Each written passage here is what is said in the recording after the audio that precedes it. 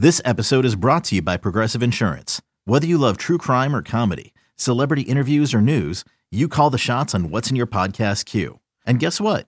Now you can call them on your auto insurance too with the Name Your Price tool from Progressive. It works just the way it sounds. You tell Progressive how much you want to pay for car insurance, and they'll show you coverage options that fit your budget. Get your quote today at Progressive.com to join the over 28 million drivers who trust Progressive. Progressive Casualty Insurance Company and Affiliates. Price and coverage match limited by state law. Blitz is defined as a sudden, savage attack. It is indeed all this. The effect is sure. The premise is simple. It's a basic, primal confrontation, man to man. No excuses are offered. None accepted. Welcome to the latest edition of Longhorn Blitz with horns247.com. Looks like a radio station. Now, here are your hosts, lifetime Longhorn Rod Babers, pure athlete, yeah. I transcend race, hombre. Matt Butler. I don't talk man. I back it up. And we are chock full of that, man. Damn right. And Jeff Howe. It's still real to me, damn it. And that's the bottom line, because Stone Cold said so. If you're gonna blitz, come strong, but don't come at all. Coming strong with another edition of Longhorn Blitz with Horns 24/7. I am Jeff Howe. Wherever you're listening, however you're listening, we just thank you so much for being a part of this week's presentation. Yes, the Super Bowl is over. A lot of people say they're upset, depressed that football season is over. Football season never ends on Longhorn Blitz. There is no off season around here, and we'll just keep chugging along, getting you ready for spring practice. Make sure you get this podcast each and every week wherever you get your podcast. Just search Horns 24/7. Click that follow button to get every episode of the flagship State of Recruiting and Longhorn Blitz. And don't forget to leave us a 5-star review. And make sure you get over to Horns 24/7, the latest and greatest and Longhorn team news and notes, recruiting news, notes, and nuggets. All of it's there for you at Horns 24/7. Let me bring in the rest of the team. He is the master of the soundboard, the drop machine extraordinaire, our lead research analyst on Longhorn Blitz, and a daily fantasy guru. He is Matt Butler. How are you, sir? Doing pretty well, man. How about you? Trade deadline in the NBA is done, so you're you got your maps, graphs, and charts all squared away, ready to go for your. It's sort of weird. It's like the beginning of a new season, sort of like learning new rosters and how pieces fit together, because it does change everything up. And we're on multiple sports. Today's the day that pitchers and catchers were supposed to go, but there's no baseball either, so it looks like it's going to be all NBA. To answer your question, I'm good. My skin is a little ashy because of the cold, dry weather, but other than that, I'm good. A man who's always doing well, no matter what form of life, what he's doing in life, like form of life, like you take on different life forms. I apologize for botching that intro. He's a Renaissance man. I don't know if he's that good, but he is a Renaissance man. But for the purposes of this program, he is our lockdown corner here on Longhorn Blitz. Lifetime Longhorn, 2002 UT All-American, 2002 semifinalist for the Jim Thorpe Award, 4th-round draft choice of the New York Giants back in 2003. Spent his NFL career with the Giants, Lions, Bears, Bucks, Broncos, and a year with the Hamilton Tiger Cats of the CFL. When he was done with football, he got himself back to Austin, Texas, and 40 acres where he earned his degree. Whenever that T-ring comes in, we will make sure he wears it proudly. Nevertheless, he is a card-carrying member of DBU, and when you get that All-American honor recognized by the NCAA, they make sure you get one of those black cards. Number 21 in your program, number 1 in your hearts, Mr. Rod Babers. Thank you for the intro, brother. Appreciate it. I didn't take my allergy medicine this morning, so if it sounded like I snorted into the microphone there, everybody, I apologize. Man, that's a dang coaching mistake. That's a dang coaching mistake. If you need more defensive back talk, we'll finish up our conversation in the secondary, but if you need more DB talk, it's kind of a nice companion piece to what we talked about last week on the Blitz. If you're on the Horns 24/7 podcast feed, you already know about this. If you're not, make sure you get over there. Chip Brown's interview edition of the flagship was with one Rod Babers. So y'all got to chop it up and talk some football. I listened to that. It was a good episode. Yeah. So like I said, nice little companion piece to the DB talk we had last week. Nice bridge as we finish that up this week. And I'll just go ahead and lay it out. When we talked a lot last week about the safety position. We did not talk about corner. And before I get on my stump about Deshaun Jameson needing to move to the nickel position, it just feels like the corner position at Texas, it seems like with every coaching staff, that position is one of those that coaches seem to change, like what they want. You want tall, long corners. You want guys that are a little more, maybe squatty, guys that you want speed. And it really feels like Sark, PK, Terry Joseph, it feels like they want taller, longer corners. Yeah. If you look at the two of the guys they're bringing in, really, if you look back at Ishmael Ibrahim, who was the guy that they gave a second chance to, that Tom Herman recruited, he was one of those guys, but more so Terrence Brooks and Ryan Watts, taller, longer, in theory, more physical corners. You feel like we're maybe seeing another changing of the guard, Rod, at that position? Yeah, I mean, you could be, because I believe it was, because remember, Tyler Lando's group like long, rangy corners, right? That was, kind of going back. Well, actually, that was kind of that group, because Houghton Hill was a big Well, but that was Charlie Strong's guys, and like Charlie admitted they were trying to replicate what the Legion of Boom was doing at the time. Mm-hmm. Yeah. So they wanted Richard Sherman and guys like that. Yeah, I mean, so Texas had long, rangy corners for a while. I mean, it's not. And that was probably the last successful group of corners Texas had was when they were kind of long, rangy, athletic guys on the outside. So it's not a surprise. I mean, I think it's a preference thing. It really is. I mean, just get a guy that can freaking cover. Because when you pigeonhole yourself, like, I need him to be long and rangy. He's got to be long and rangy. It's like, okay, but what if he's just good? You can restrict yourself. What if he's just good? What if the guy can just flat out freaking cover? What if you just flat out freaking play? You're going to miss out on the Quandre Diggs because he's like, I need long and rangy. Long and rangy. I need long and rangy. It's like, no. I get you. That's what you prefer, right? You may prefer on the blondes. top end, yeah. You may prefer a blonde, but if a smoking hot brunette walks into the room, hey, she's smoking freaking hot, all right? Yeah. You really going to pass up the smoking hot brunette because, I really prefer blondes. Don't be an idiot, all right? So I get you. You prefer long and rangy. Yes, everybody wants a Richard Sherman. Everybody wants a Jalen Ramsey if you can find a guy him. that's fast and talented. That would be great, right? Trevon Diggs is that guy too. I feel you, but just find a guy that can flat out play. The truth is, most corners are not that long and rangy, right. And you just go find guys that can cover. You need guys that can win man to man, that can win one-on-ones, and you don't necessarily have that right now. Now, if you're gonna bring in these long rangy corners, you better teach them how to actually play press man and play bump and run. What's the point in bringing in a long, rangy corner who's got long arms to be able to reroute a wide receiver and get your hands on them and be physical if they can't play bump and run? So you bring in these corners, you don't teach them how to play bump and run coverage. So teach the corners who are there right now try to play bump and run, because every time they go, it's a track meet. It's a turn and run. It's not a bump and run. So that's what you teach the technique first, and then, yes, you can apply that to the really long, rangy corners who will be able to execute it better. So, I don't know. I think coaches, they overthink stuff like that. It's like, gotta have long and rangy. Just go find a guy that can play. Well, and that's where the main preference is there, but you don't want to box yourself out of a good player only because your own preferences of just a cookie-cutter version, or like the whole thing about looking for the next Michael Jordan was the mistake of the NBA for a decade because you're trying to fit something into a box, and you would have missed out on a LeBron because his body type is a little bit bigger, or not as fast, or whatever it is. So, yeah, and you see that across all types of sports that, if you just go and have that baseline of, well, can he play? Does he love to play? Does he have the skills needed, and then hopefully you find the one that fits the exact, cookie parameters that you're looking for. It's so funny. I'm going to make a quick tangent, and then I'll get back to something you just said, Rod. So you guys know I love pro wrestling, and I was listening to a podcast one time, and I love these podcasts that tell stories about old booking stuff and how did you get here and this, that, and the other behind-the-scenes stuff. Yeah. And the guy was talking about how he went to Japan. They were scouting talent in Japan. And there's this guy, this great talent in the ring, could do all this stuff. And he asked the promoters, okay, does he speak English? Well, I mean, maybe he can learn. He's like, no. Does he speak English? He does all this other stuff that's great. If he can't speak English, that doesn't translate to an American audience. What are we even doing here?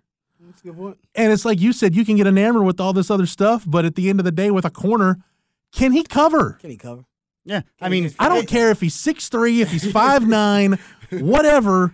Can he cover? Can he cover first? I mean, Aaron Donald didn't fit a prototype of a D tackle. Like he did. He's actually, he's undersized. Same with Jose Altuve. Yeah. Like, there's certain areas where you can find guys that are like at the highest elite levels that were actually viewed as something that they aren't. They actually have all the values that you want, but because their frame's different, you actually view it as a diminished version and never give them a shot at a lot of places. You get so enamored with stuff that if this one core thing isn't there, none of that other stuff matters. Doesn't matter at all. And for Texas, for so long, I threw this out to you, and I as somebody you were almost a premium round pick, Rod. You went 123 overall in the 4th round. I caught more interceptions I could have been. I consider premium round. You go basically top 100 picks first 3 rounds. You're a premium pick. You remember the last time Texas had a premium round pick, a corner taken in the top 100?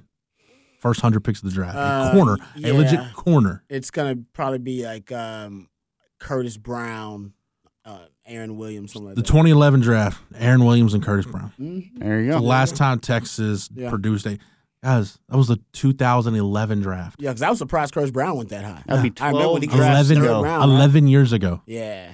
No, it's a great. That's shocking, actually. Now, if Holton Hill wouldn't have, been such a knucklehead off the field, I think Holton Hill could have been a premium pick, but he could have worked himself into that situation. Well, you even talked about it. Like there were some teams, from what you were told, had a 2nd round grade on Holton Hill. Loved Holton Hill, but you couldn't justify draft capital on a guy that was, making bad decisions. Like I said, and I love me some Hollywood Hill, but man, you flunked the drug test at the combine. Say what you want about marijuana, and I know the CBA's changed that. You flunked the idiot test. Yep. You know you're going to be tested at the combine. Yeah.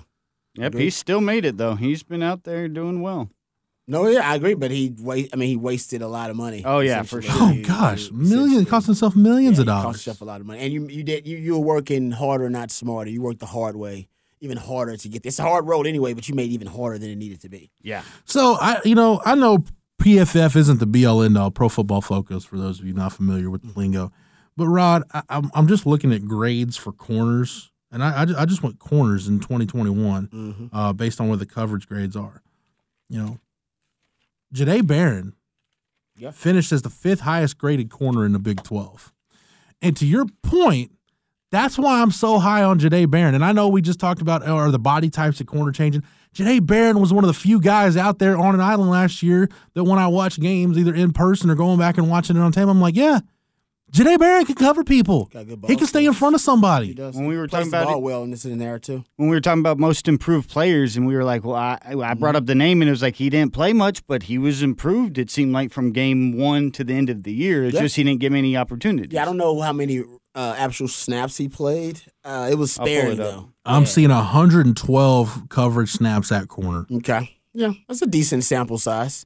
Yeah, get about 10 a game. Yeah, that's a decent sample size. It's interesting. I mean, this is going to be the competition. Obviously, this season, it'll be interesting to see if Deshaun Jameson has, because of the season that he had last year, and even before that, if he does have any type of credibility with the coaches, or if the coaches want a fresh start too. If they like, you know what, I'd rather deal with the growing pains than the pain of trusting a veteran like Deshaun Jameson. He ended up getting beat again and not improved, because Deshaun Jameson did not get better last year. Well, and I mean, the argument to be made, he got worse from his sophomore.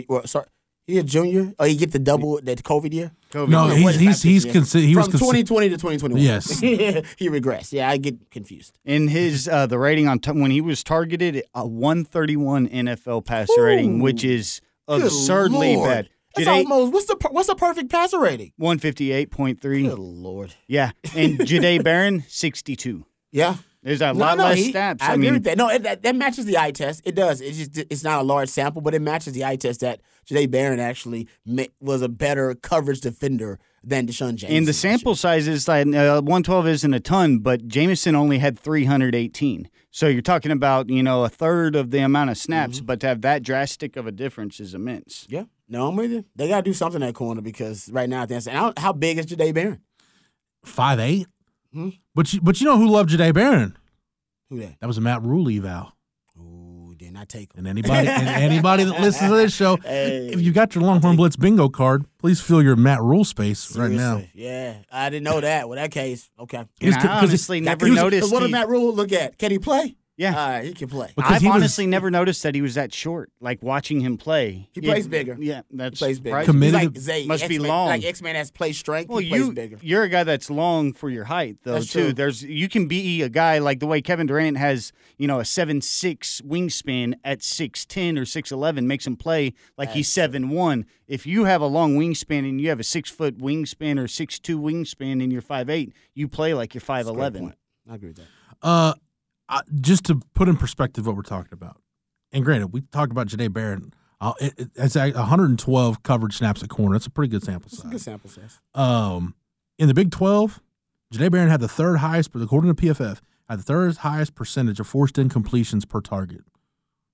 20%. The only guys hired in the Big 12, Charles Woods at West Virginia, TJ Tampa at Iowa State. Deshaun Jameson, on the other hand, I'm showing him at 0%.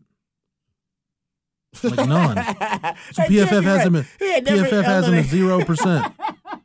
Forced incompletions per target, 0. Come on, well, no, because he has zero. Zero forced incompletions. PBUs. 0 forced incompletions. Sorry. And one interception. So if you were going to go, that's a tweet. That's a technically a forced incompletion. But still, one out of 312 is not good. That's still like less than a 0.3%. And if you were to compare Jahdae Barron, he had 4 PBUs inside of his. But if you look at the yards per reception allowed to each of them, you had 16.6 against Deshaun Jameson, 8.8 against Jahdae Barron. Yeah. What'd you say the NFL passer rating was for Jahdae Barron? 69? 62.1 to 131.1. That matches the eye test. I just can't – because what I always say about what I want these corners to do more of, make plays on the ball. Because you're going to get beat. Nobody cares if you get beat these days. There are first-team all-conference corners getting beat all the time. Alabama's corners are getting beat. Georgia's corners, everybody's corners are getting beat. That's just the day and age we live in. There's a spread era. We're passing more than ever. You're going to be as a corner. How do you counter that? You got to make plays on the ball. Make more plays on the ball than you give up. Yep. That's your job now as a corner in the modern passing era. And the Texas corners, they do not make more plays on the ball than they gave up. They give up way more plays than they make based on those numbers. And this is why you have to take Deshaun Jameson off the field at times and go, man, I can't have you out there. You got to go I need you to go make a play on the ball. They can't throw the ball in your direction and target you over and over again and have you making 0 plays on the ball. Yeah, and that's the thing. 0 plays? The aspect of. Come on, man. 0 PBUs in 1 pick. So on targets, it was 39 targets, 27 receptions. So you're talking over, 20 or 75% right around there. And then if you look at Jahdae Barron, 20 times targeted, only 10 receptions. So you're talking 50% completion percentage to the 69% against Jameson. But then you also have Barron making more plays. So, you can survive a guy, say, not making plays if he isn't allowing anybody to catch the ball. If you're that's your quote. If you're Byron Jones, if you're basically what Rod B was when I was out there, it's like, no, when nobody's catching the ball. But I was making plays on the ball. Exactly. Dude, I'm top 5 all the time in PBUs. Exactly. That's me. That's an insult, too, because that's my fault because I dropped a lot of interceptions, probably half of those or a quarter of those. But still, you got to go make plays on the ball. You can't be giving up plays without making plays on the ball. That's the problem with Texas corners. That's why they need new ones, because we thought we would see progression from Deshaun Jameson from 20 to 21, and we did not. We saw regression. Josh Thompson progressed. Josh Thompson made some plays on the ball. Jahdae Barron was one of the few guys that we talked about it, and I'm glad, again, the PFF numbers back up the eye test. He's one of the few guys on defense, period, that I felt like from the start of the year to the end of the year, I'm like, okay, he got better. That guy got better as the year went on. Yeah, I agree with that. Yeah. I agree with that. Again, as we said, not that many of those guys, but he was one of the guys that I felt got better. Especially a young guy, which is important. So given that, I'm going to get on my Deshaun Jameson to nickel stump, and you guys have given me a pretty terrible argument. I got no leg to stand on here.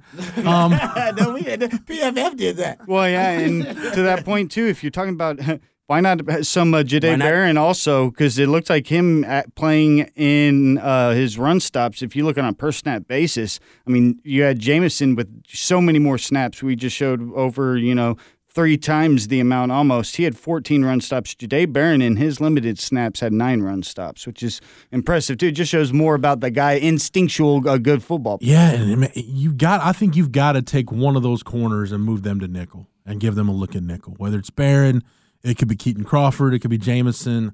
You're not deep enough at safety to just roll the dice on one of the true freshmen. You've got to take somebody that you feel is close to a proven commodity and put them in that nickel role. Okay. My point on Deshaun Jameson, and it might sound like we're knocking the guy. I'm not. He's too good a football player to put up these kind of numbers. I think we all agree. That's why I think we're having a discussion. We're just pointing out the results, to be clear, too, not and the not coaches ragging expected just that too. the facts. That's why they played him last year. They're like, no, this guy's a good football player. And these are the type of discussions that you have to have if you're a coaching staff. You look at the production and they're evaluating how they performed, and you can find ways they have deficiencies to work on, things along those lines. And like, totally agree. You had the 11 slot snaps for Jameson last year. Jahdae Barron only had 7, so like they at least had seen them in a situation or felt free with them like having to adjust to those snaps, but that's about it. Your nickel, we've talked about it a lot, the nickel position. You got to have a guy that above all else has football instincts. Like, yes, the skill set is important, right? We talk about it all the time. P.J. Locke once framed it for me the best way possible. One play, you're covering a guy that's, a 4-4 guy in the slot. In the very next play, you're trying to set the edge, taking on a 300-pound pulling guard. That's just the life, especially now. We talked about it ad nauseum that the Big 12 is more of a run league with these hybrid spread offenses. Now more than ever, you need your nickel guy to be really good in run support. He's got to be a good blitzer. All these things your nickel guy has to do. Above all else, he's got to be instinctive. If he's out there, if he can't play reactive, if he's got to like look and think and diagnose, you can't have that kind of guy at nickel. You got to have a guy that takes all the thinking out of it. Just boom, he just reacts really quick. Yep. If he can't play like that, he cannot be in the nickel position. I'm sorry, I don't care how talented he is. I'm with you. And again, getting back to the Deshaun Jameson production or lack thereof, we've seen him be instinctive. We've seen him be a ball hawk. We've seen him have all the kinds of skill sets, the kind of skill set that you need to thrive in the nickel position. But based on what we've talked about here, what the eye test showed us last year, what the PFF numbers do to back up the eye test, if I'm going to move one of those corners to nickel, it might be Jahdae Barron.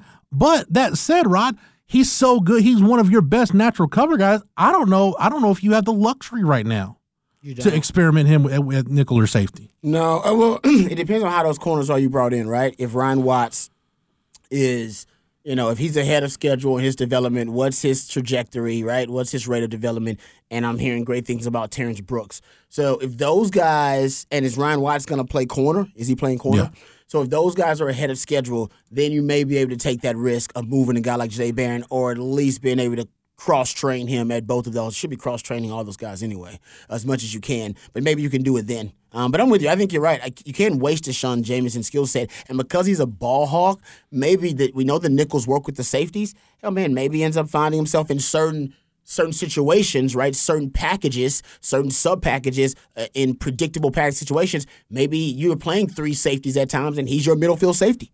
Because he's a great guy at being able to ball hawk, and he can play the ball in the air, and maybe that's how you use him. You just got to find a way not to waste his talents. Should he be your starting corner? Probably not. You're probably past that point. Yeah, you're probably past the point. But I'm with you. You can't afford to waste personnel back there. Just getting back to the coaches, giving up on the previous roster. And I've talked about that. We've had that conversation. They can't do that. You're not going to get to where you want to be by deciding to just forsake the old roster and bring in all new guys. It's not going to work that way. You have to build the bridge and transition with those veteran players that you inherited. You have to, and they have to get better doing it. Deshaun James is a prime example. Here's a great example of what you're talking about that we've seen in recent years at Texas. Go back to that 2017 defense. Remember how good P.J. Locke was in the nickel? He got hurt in the middle of the year. Mm-hmm. Todd Orlando took Antoine Davis, and Antoine Davis was a guy that played all over. They tried him at corner. They tried him at safety. Nothing really worked. But Todd Orlando said, you know what? For what I want in my nickel defender, he's perfect. He did. He's like, I don't need you to go body up a guy one-on-one on an island. I don't need you to play middle field safety. I just need you to fill this nickel role, be the best nickel you can be. Yep. That's what this staff has to do with Deshaun Jameson. And remember, he did that with Jason Hall. Because remember, Antoine Davis got hurt. Remember, he had like 3 or 4 guys got hurt at the nickel position that year, and he used Antoine Hall. He threw him in there. Jason Hall. In there and then Antoine Davis in there. Hell, Bonnie went in there and played some. Bones was in there, yeah. Hall was that guy that just played some of that nickel loved to come in on the run defense. And like if you look at the players on the team that were, DBs that also had really high run defense grades. I mean, you look on the team, Deshaun Jameson's number 1 on the entire team according to PFF on highest run defensive grade, higher than any D lineman, higher than anybody. So, by them, he's your best run defender, which is a thing if you're already giving up huge plays on the outside. Maybe he can run the alley. I don't know. We never seen him back there as a safety. Listen, I played with Ahmad Brooks and Nathan Vasher. They were both small as me or smaller than me. Yep. And Quentin Jammer and I were the corners because Coach Aquino, once again, getting back to full circle to the beginning of this conversation, he wasn't, fixated on the prototype. Now, I got to have a corner this size or a safety this size. He went high IQ quarterback. Do the job, right? Yeah, and Ahmad Brooks was a former cornerback, but also a former quarterback in high school. So he saw the game from a quarterback's perspective, and he was a great Which is huge. Yeah, exactly. He was a great kind of air traffic controller back there and was able to call the defense and make the checks. And then Nathan Vasher was the ball hawk. And turns out Ahmad Brooks was an amazing tackler. Getting back to your point, maybe Deshaun Jameson, we don't know. But Ahmad Brooks, so for is his size, Jameson. He was a great tackler for his size. Jameson's the highest graded out tackler on the team. So maybe it is a situation like Ahmad Brooks where he can run the alley and he can actually make tackles. I don't know. We haven't seen him do that, but your point is stated, and I think well said, Jeff, that they shouldn't waste him. At least see if he can contribute. They experimented a few times. They have him listed in the box at least 55 times last year, which would mean a couple times a game. And you look at somebody else like Jahdae Barron also was in there 20 times. If you look, though, the only guys that have allowed a low passer rating, like under 100, you have Darian Dunn that was around 90, and then it was 89.6, and then we already pointed out Jahdae Barron. They also were the only two that had an above-average run defense grade. And then you had Jameson, who had the elite run defense and elite tackling, literally, according to PFF, the best on the team,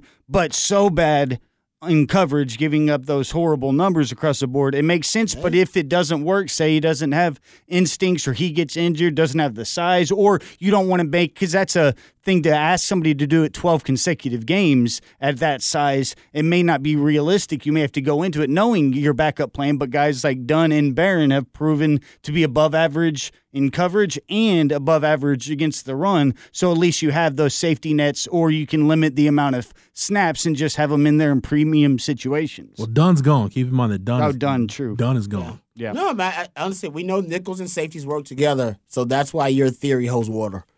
That maybe situationally, different sub packages, he'd be perfect. And as Matt just mentioned, he's underrated as a tackler. Maybe he can be your answer to running the alley, which your safeties are really bad at, or your safeties when you go single high who are really bad at playing the middle field safety and the center field. Maybe he's the answer there.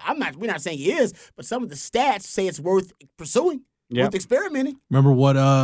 Grant. Keep in mind what one guy, maybe the guy you and Dwayne Aquina disagreed with the most in your post-playing career was Mikael Thompson. Mikael Thompson got drafted when they got him some glasses and changed him positions. They kept trying to make him a safety, and then they figured, you know what? He's so long, he's so athletic. Just put him on an island, let him cover guys one-on-one. And he was way better at that. He looked like an NFL player at times. And he got drafted. He got drafted ahead of Quandre Diggs. Yeah. Because of the size. Yeah, play safety. Conversation. They wanted a long-rangey corner. Well, and talking about Diggs, player. like Diggs is a guy that he can't thank Matt Stafford enough. Is Matt Stafford being the guy that I didn't. He was like, hey, I forgot what Diggs is. I think it was 6 is what he called him. He's like, 6 on the practice squad keeps on picking me off. And he was pissed and like talking about, and at the time they experimented with Diggs at safety on the practice squad teams and stuff. And he said it changed his career, being able to change there, and it was because he had the high IQ. It's the exact same model that Ahmad Brooks was. If you look at the body type and the style, and even in high school quarterback. In high school. No, yeah, it's the exact same prototype. A couple things real quick because I got to run, and Matt and Rod will finish up this podcast like we had to do a couple of weeks ago. But one, that's one thing that spread offense is taken away. Because a lot of the guys you just mentioned that were high school quarterbacks, they played in option offenses or run-based offenses. Now everybody's running some form of a wide-open spread. The passing game has become so prominent at the higher levels of football in the state of Texas we don't see that many guys making that position conversion anymore. That's a great point. I didn't think about that, but you're right. Yeah, back then it was actually pretty common. Dakari Pearson did it in high school back then. It was way more common. I know Adrian Phillips played some quarterback in high school. Yeah, it's way more common. So common that Mac Brown wanted to turn every quarterback into a DB. Mac Brown wanted to flip it. This is the way to do it. This is the way to do it. Genius. Akina found up my Brooks. I'm going to do it to RG. Safety for us. Hey, you too, Johnny. And then I don't know if you guys want to get into this, but Rod, you had the D-ball numbers that the Texas secondary gave up, and if you guys want to talk receivers and tight ends, and I know we talked a lot about that group with Brennan Marion and Isaiah Nayor and the rest of it, but we gave Isaiah Nayor his average depth of target numbers and his average yards per route run. He would have led the Big 12 in both categories last year, and we talked about him just being a guy that can get deep in the vertical game. Texas was one of the worst deep ball throwing offenses in the country last year. For everything the offense did well, they were one of the worst deep ball throwing offenses in the country. So I looked at it. I broke it down to PFF. I put in a minimum of 13 attempts throwing the ball 20 yards or more down the field because that's how many Hudson Card had. In terms of completion percentage, Hudson Card ranked 159th out of 174 qualifying quarterbacks. Casey Thompson, 115th out of 174 qualifying quarterbacks. Hudson Card's completion percentage, 23.1. Casey Thompson was at 32.6. The median among those qualifying quarterbacks, 36.7%. So Texas was below that. And I also think, too, this bore out the eye test. Remember when I was talking about going to practice and what we were hearing from the scrimmages? I said, Hudson Card will throw a deep ball that either his guy's going to catch it or nobody's catching it. Casey Thompson, on the other, throws way too many 50-50 balls. Yes. Hudson Card last year on passes of 20 yards or more down the field, 3 of 13, 119 yards, 2 touchdowns, no picks. 3 big-time throws. Again, PFF considers a big-time throw. Are you throwing it through a window and it was certain coverage that like an NFL-type throw, they consider that a big-time throw. No turnover-worthy plays, and he did have 1 drop.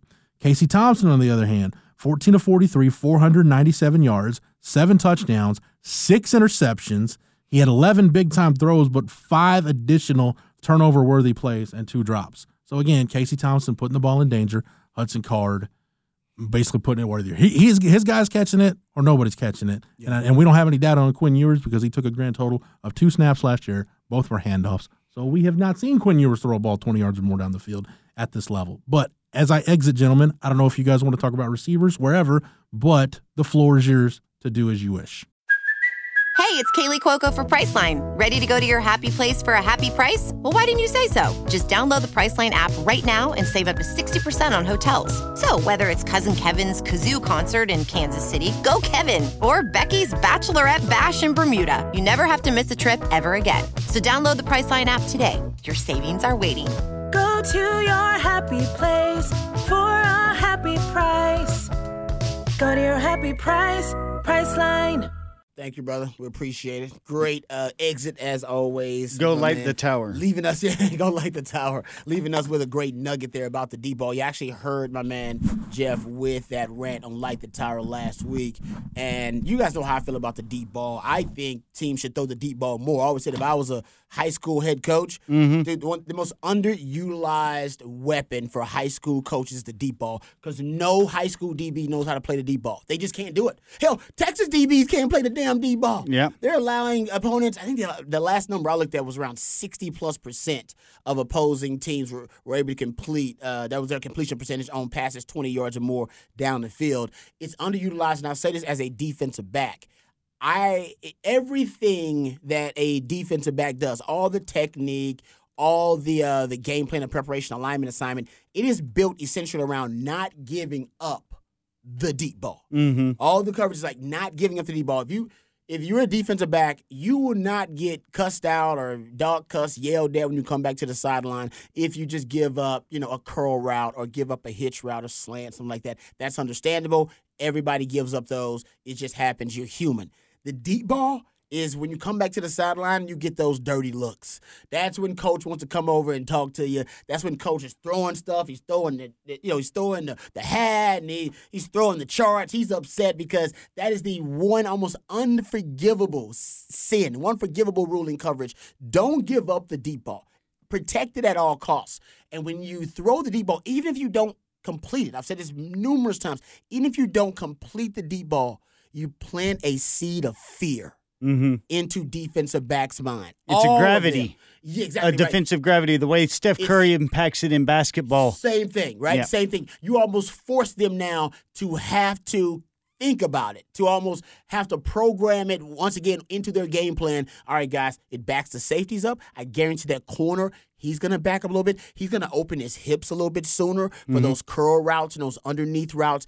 It opens up everything. I would throw a few of them in the first quarter. I'm not joking. I would throw 2 or 3 of them. I think the benefits of it, the ROI, the return on investment you get in the fourth quarter from throwing deep balls in the first quarter, I think it's totally worth it. If I connect on them, great. If I get a pass interference call, great. Those are all things that help. But even the unknown benefits, or at least the unquantifiable benefit, is the fear.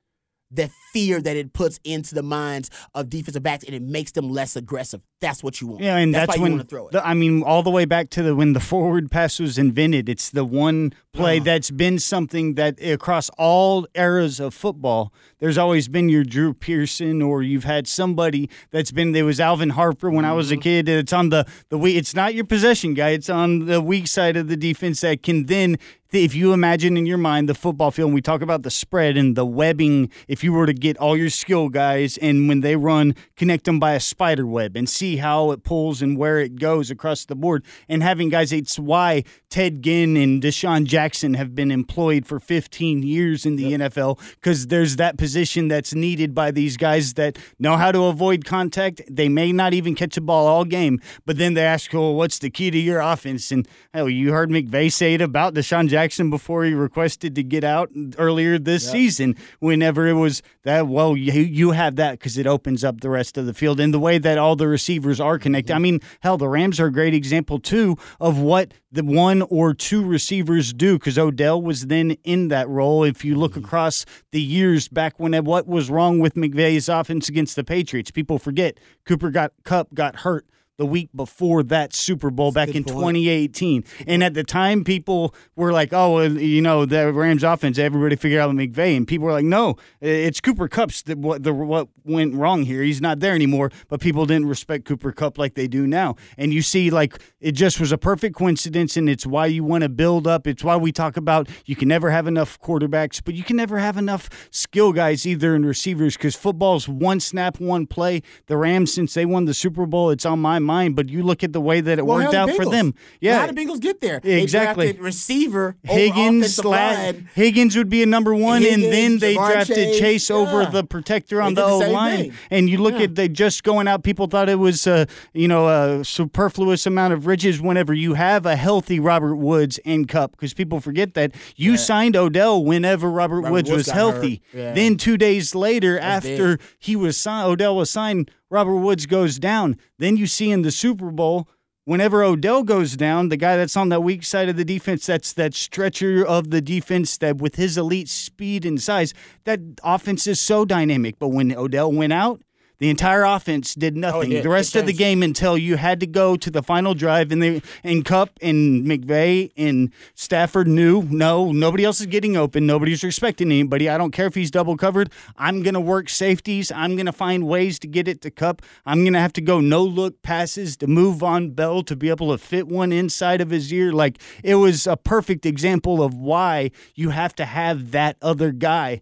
and especially that vertical stretcher. And the Rams were one that's used it for years, and it's turned Cooper Kupp into the guy that he is, because when he's on that strong side, he can line up in the slot, or he can engineer the mismatch that he needs, because the guy on the other side of the field stretching the field. Yeah, to the point you just made, Odell Beckham, when he was in the game, there were 4 drives. I know this is about receivers, so we'll get back to Texas receivers. 4 drives with Odell Beckham Jr. on the field, of course, with Cooper Kupp.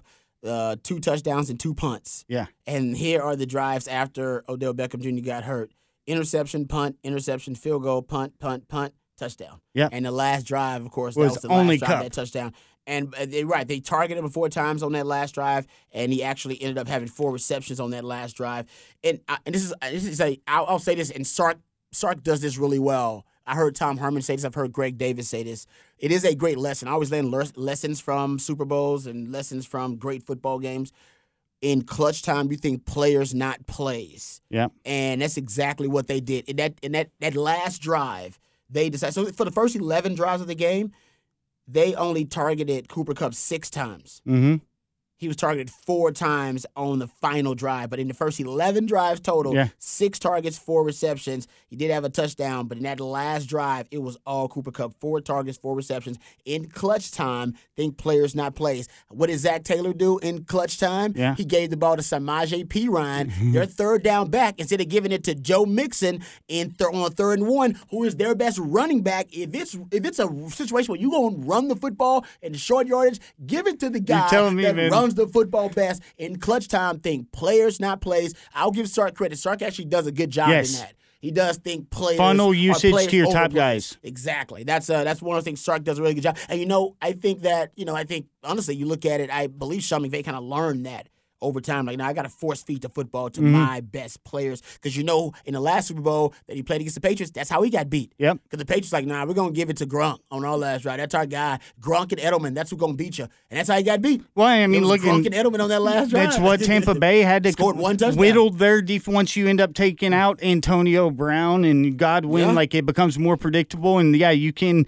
funnel that usage through those guys, and it becomes tougher. But sometimes your great players just make plays, even if they are facing the coverage. Like that throw by Stafford that he was able to move on Bellin. Yeah, it was so great watching that and seeing just the manipulation of the defense, just finding guys open. Yeah, it's unbelievable watching just at the top level being able to perform and do that in those clutch situations. Yeah, no, I think I know we're not talking Super Bowl here, but I mean, for Stafford and the no-look throw in 2nd and 7. Cooper Kupp, 4 targets, 4 receptions on that final drop. He was targeted on the one when there were 2 penalties, so there were 5 targets, and he almost got knocked out. Good point. And the rush. Yep. Remember the fourth down, the reverse. Hand off the Kupp. They averaging 1.9 yards per rush. When he went in motion, I said end around. I knew it was. You could see it. Lowest in Super Bowl history. They're the only team in Super Bowl history to average less than 2 yards per rush, and also go on to win the Super Bowl. It's never happened. And in clutch time, he decides, you know what? Think players over plays.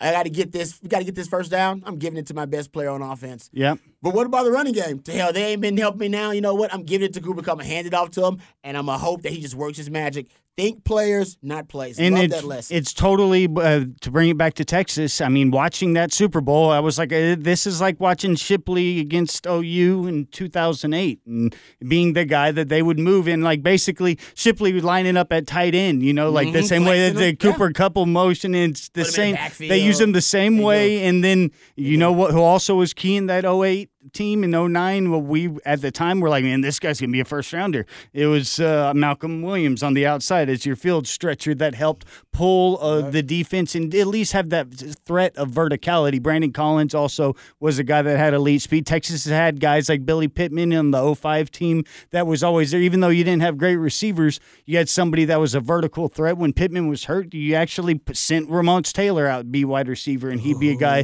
that they threatened downfield. You had touchdown passes to him from time to time. So having that guy that can be what Worthy is on one side of the field, and then now he can be accessorized with a guy like Nayor and actually be your Gabe Davis. I mean, we talked about it a few weeks ago and how similar their stats were, and that's how Buffalo used Gabe Davis, and Stephon Diggs was getting the attention, and that gets you one-on-one for your elite speed guy on the outside. Yeah, and Isaiah Nayor, I mean, and we've talked about this, and Jeff did a good job breaking it down.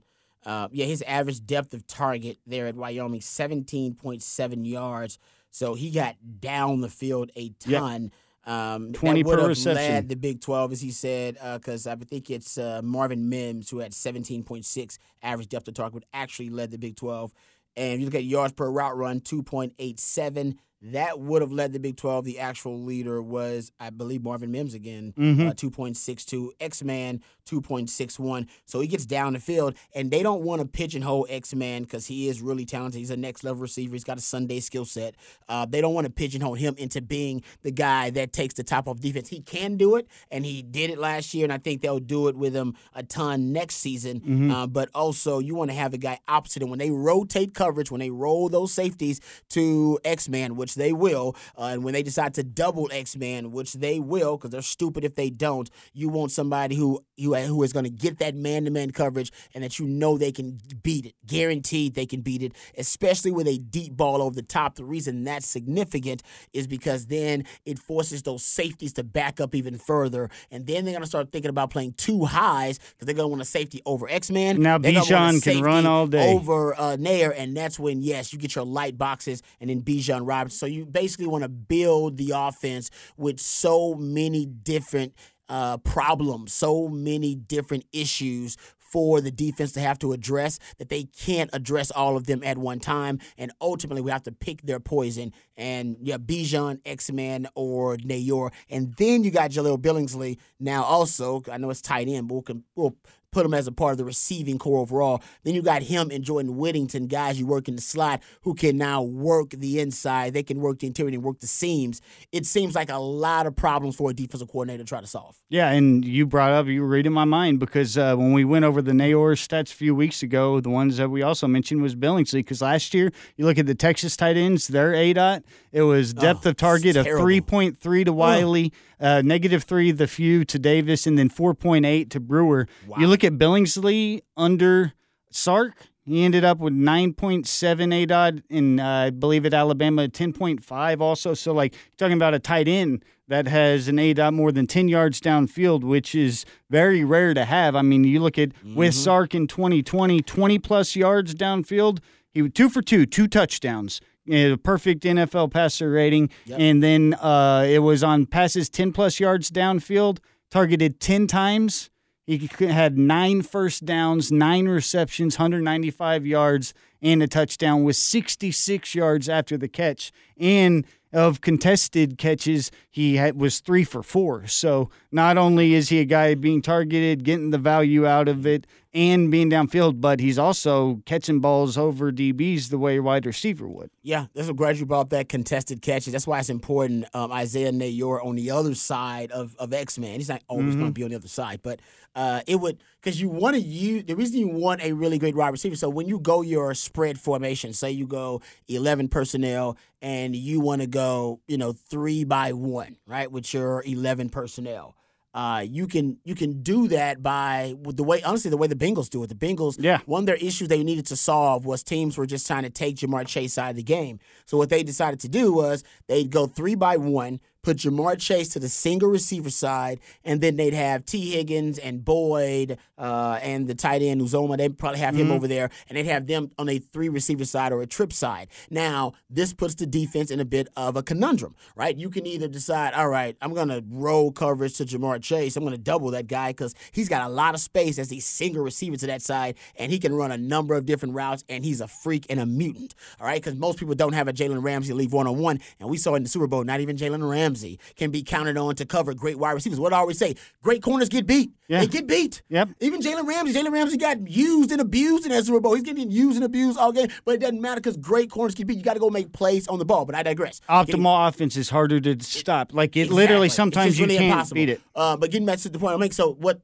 Cincinnati decides to do, they go 3-by-1, and if you roll coverage, all right, roll that safety or double Jamar Chase a single receiver side, then the offense has the numbers advantage to the trip side. If you decide, no, we got to win the numbers advantage to the trip side. I can't let them run a wide receiver screen and then have blockers in front and win the numbers game there. So I'm going to roll coverage to the trip side. Well, then you're going to leave Jamar Chase wide open. And this is, I think, what Sark wants to do, too. You have Isaiah Nayor to maybe you want to put X-Man to the single receiver side. And you want to put, Isaiah Nayor and Jordan Whittington and I don't know, whoever else you got out there at wide receiver, or your tight end Jaleel Billingsley to the trip side, and then force them to make the same decision when they're defeating X-Man and Nayor, or put Nayor to the single receiver side because we know he's a great deep threat, and then you want to hide X-Man within the trips formation and be able to move him around with pre-snap motion. Isaiah Nayor, on those contested catches we're talking about, he came down with 15 of 25 contested throws in 2021. That's top 3 best in the country among FBS wide receivers.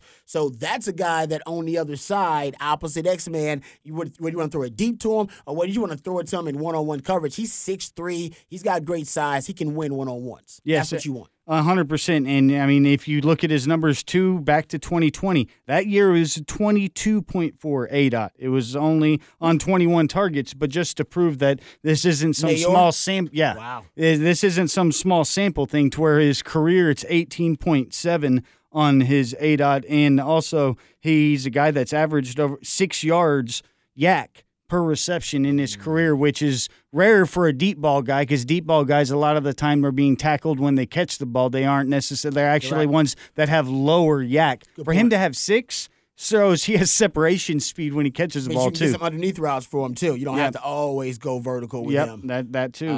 Because teams are going to start playing off coverage with him at times when they get afraid of him running behind them, or getting behind them, I should say, and running past them. So that's when you open up to the curl routes, open them up to the slant routes.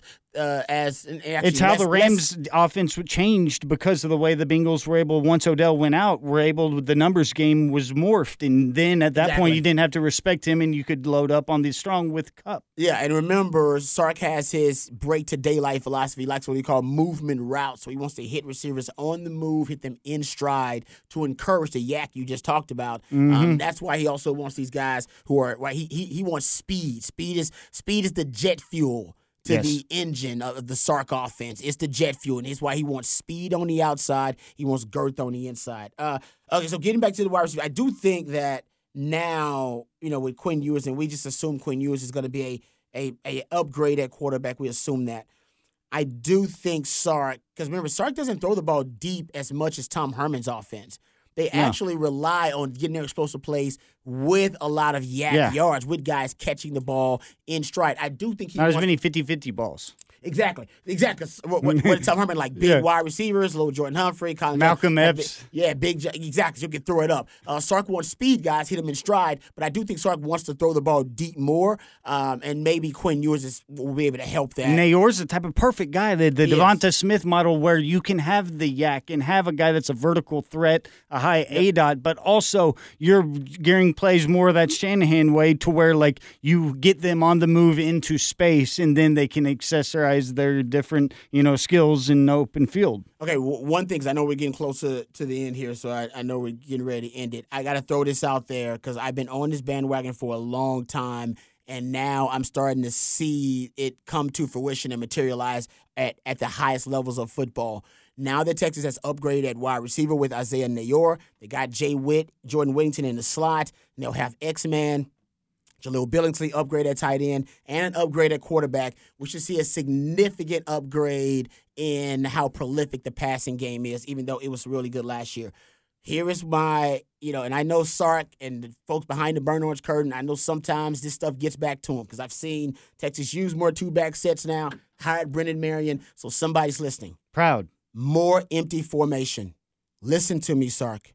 More empty formation. Yep. The two teams in the Super Bowl led the NFL in empty formation throughout the year. The team that just won the Super Bowl had the most empty formation dropbacks in the NFL last year. If you go, hell, I can even break it down in the Super Bowl. Every single big snap was they went empty. It's crazy. If you go look early on in that game, their longest play of the game, that 35-yarder to Odell Beckham Jr., that was an empty. The 17-yard touchdown they scored to open the game, that was out of empty. The 20-yard pass to Cooper Kupp early on, that was out of empty. They would have used empty more if Odell Beckham Jr. didn't get hurt. It was a big part of their game plan. Darrell Henderson coming off of the IR and being the running back, he was the guy getting the snaps. 3rd and 8, they had a 15-yarder to, a 16-yarder to Henderson out of empty formation. He was the guy that hadn't played since week 16. If Odell Beckham Jr. doesn't get hurt, they might end up beating the Bengals by a touchdown or more because of the empty formation they were using. Because the Bengals just couldn't match up. You would think the Bengals had a lot of experience with it because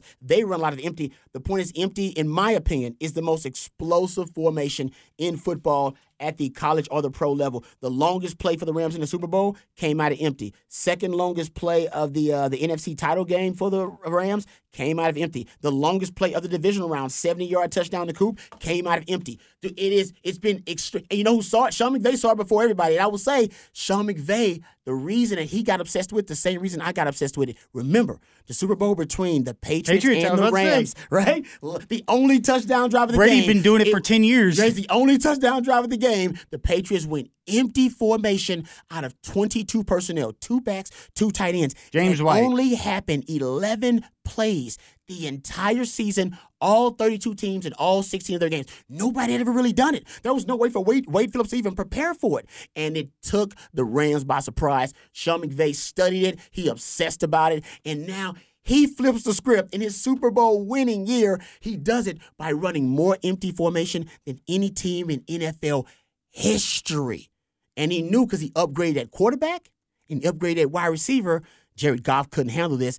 You know, he said got a quarterback that can process the information. He's got receivers like Cooper Kupp and like I know that Woods got hurt, but also Odell Beckham Jr. that can beat one-on-ones, and that's what you force when you go to empty formation. And actually, last year, you guys know I've been talking about it for Texas Brady for a in the while. Super Bowl, he was, look, just last year in the Super Bowl, that was the difference. All the big touchdown scoring plays were out of empty. I remember him yelling at Arians to put him back on the field. He was like, no, we're going for it and go empty, touchdown Gronk. The NFL now, I think on average, their teams are running like 15% of their plays are empty. The Rams are at 20%, close to 20%. At 2006, the NFL was like at 5% running empty formation. But I'm telling you, I've been seeing it everywhere since Sean McVay jumped on the bandwagon. I've been preaching it for now like 2 years, the most explosive play at the college or the pro level, if you have the right weapons. Now Texas has the right weapons. In 2020, hell, Sam Ehlinger was great out of empty formation. In 2020, Texas ran it around less than 6% of their plays in 2020. How about this? Averaged over 10 yards per attempt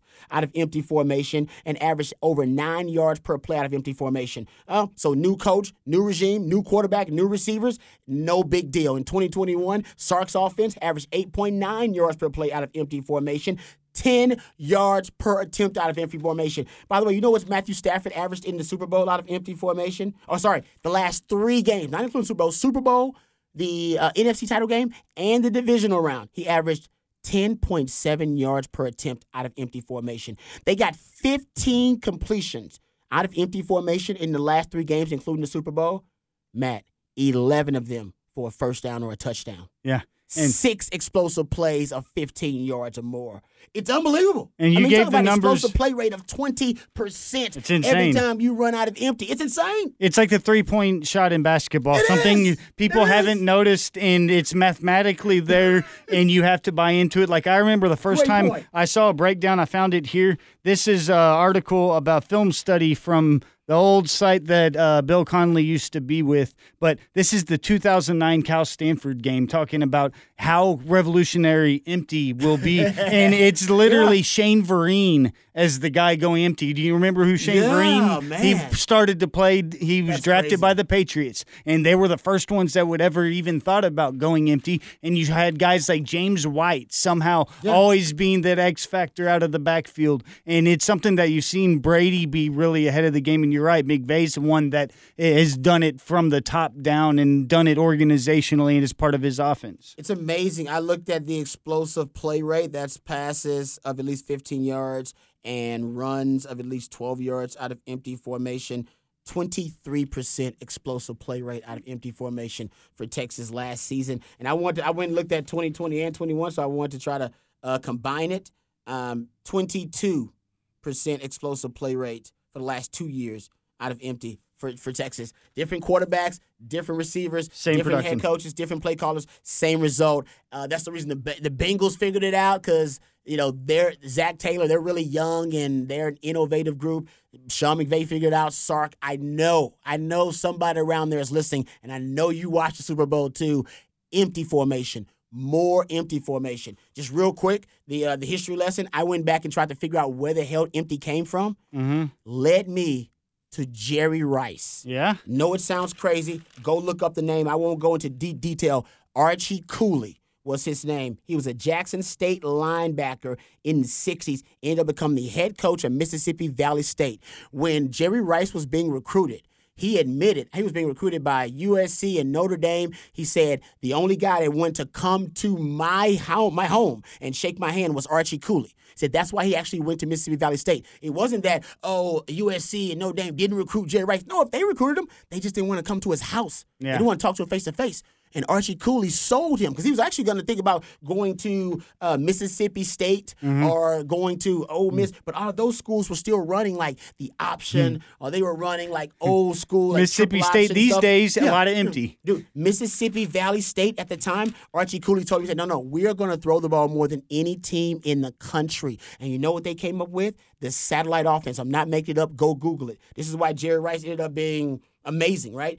Jerry Rice was part of he was actually the muse for the satellite offense. They called it that because the quarterback was the satellite in their terminology, and it was it's a crazy story. But in 1984, first 3 games in 1984, they dropped what they called the satellite offense, where they went 5 wide receivers, no running backs, no tight ends, 5 wide receivers, all on the line of scrimmage, empty, under center.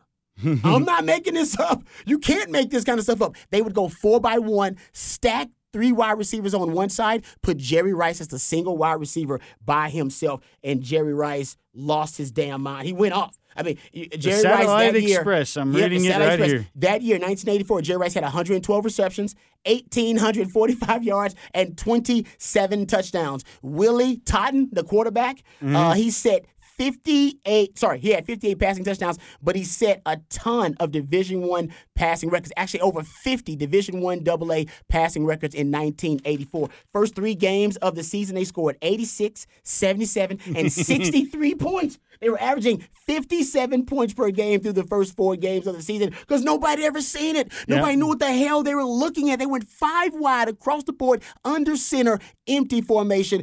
To me, I'm sure somebody went empty before that, but nobody popularized it before the Satellite Express. Jerry Rice. As a matter of fact, his numbers, once he left Mississippi Valley State, 301 receptions, 4,693 yards, and 50 touchdowns. 50 touchdowns. That's insane. So you want to know where empty formation came from? That also is your Black history lesson because that was at an HBCU. Nobody talks about Archie Cooley. They called him the gunslinger back in the day. He's still alive. So shout out when everybody starts running empty formation. Y'all want to know who popularized it, where it came from? Think about why Jerry Rice was so impactful, and Bill freaking Walsh even studied the Satellite Express. He saw it, and don't you think that it didn't have some type of impression on Bill Walsh's ability to weaponize Jerry Rice and how they used him. He didn't use a lot of empty formation, but they would isolate Jerry Rice a ton, and he got that isolation technique from Archie Cooley and the Satellite Express. It was like an empty run and shoot. It really was. Under center. Yeah. How the hell do you run? That's crazy. Empty formation under center. Yeah. Crazy, dude. All right, sorry I went over there, but we got it's a good lesson. Great empty formation. Yeah, so Sark, I know you listened to me about the 2-back sets and Brendan Marion. Thank you for that, and God bless you. Texas will be better off for it. Listen to me about the empty. I've been saying it for 2 years. I've been studying it for 2 years. I've done the research for you. It's done. Just use more empty formation. I think you will. They used less than 6% in 2020. I think it was less than 8 to 9% in 2021. So he's using more, just not enough. Just Google Rod Babers empty formation or put on Twitter Rod Babers empty formation and all the stats from previous years, Texas, it'll pop up. And I'll keep putting them out there. All right, thanks, Matt, for everything you do, brother. You're more than welcome, man. Thank you. You can now relive the best moments of the UEFA Champions League 24/7. The UEFA Champions League channel is a new 24-hour streaming channel serving non-stop goals, highlights, and full match replays from the world's most prestigious club competition. Reminisce on your favorite moments, legendary players, and brilliant goals with the UEFA Champions League channel streaming around the clock on Pluto TV and the CBS Sports app. I want to thank my man, Jeff High. I want to thank the good folks at Horns 24/7 and thank the good folks here at the Austin Radio Neighborhood. And thank you for listening. We appreciate your time. Join us next week, same time, same channel, wherever you're listening to the Longhorn Blitz podcast. Matter of fact, Matt, where can they hear the Longhorn Blitz podcast? Anywhere. Just type in Longhorn Blitz into any of your podcast apps. Just that simple. All right, folks, we'll join you guys next week talking more Longhorn football where football season never ends. Love you guys. Peace. Blitz is defined as a... You've been listening to Longhorn Blitz with horns247.com. Remember, for the latest Longhorn news 24/7, visit horns247.com. CBS Sunday, after The Equalizer. You collect rewards, right? This is how I make my living. It's the season finale. Everyone's looking for something. of Tracker. You strong swimmer? So-so. So-so's okay. Justin Hartley stars. How you survive, you make quick, smart decisions, and you never let panic take the wheel. Sounds cool. It is cool, actually. Very cool. Tracker, CBS season finale Sunday after The Equalizer on CBS and streaming on Paramount+.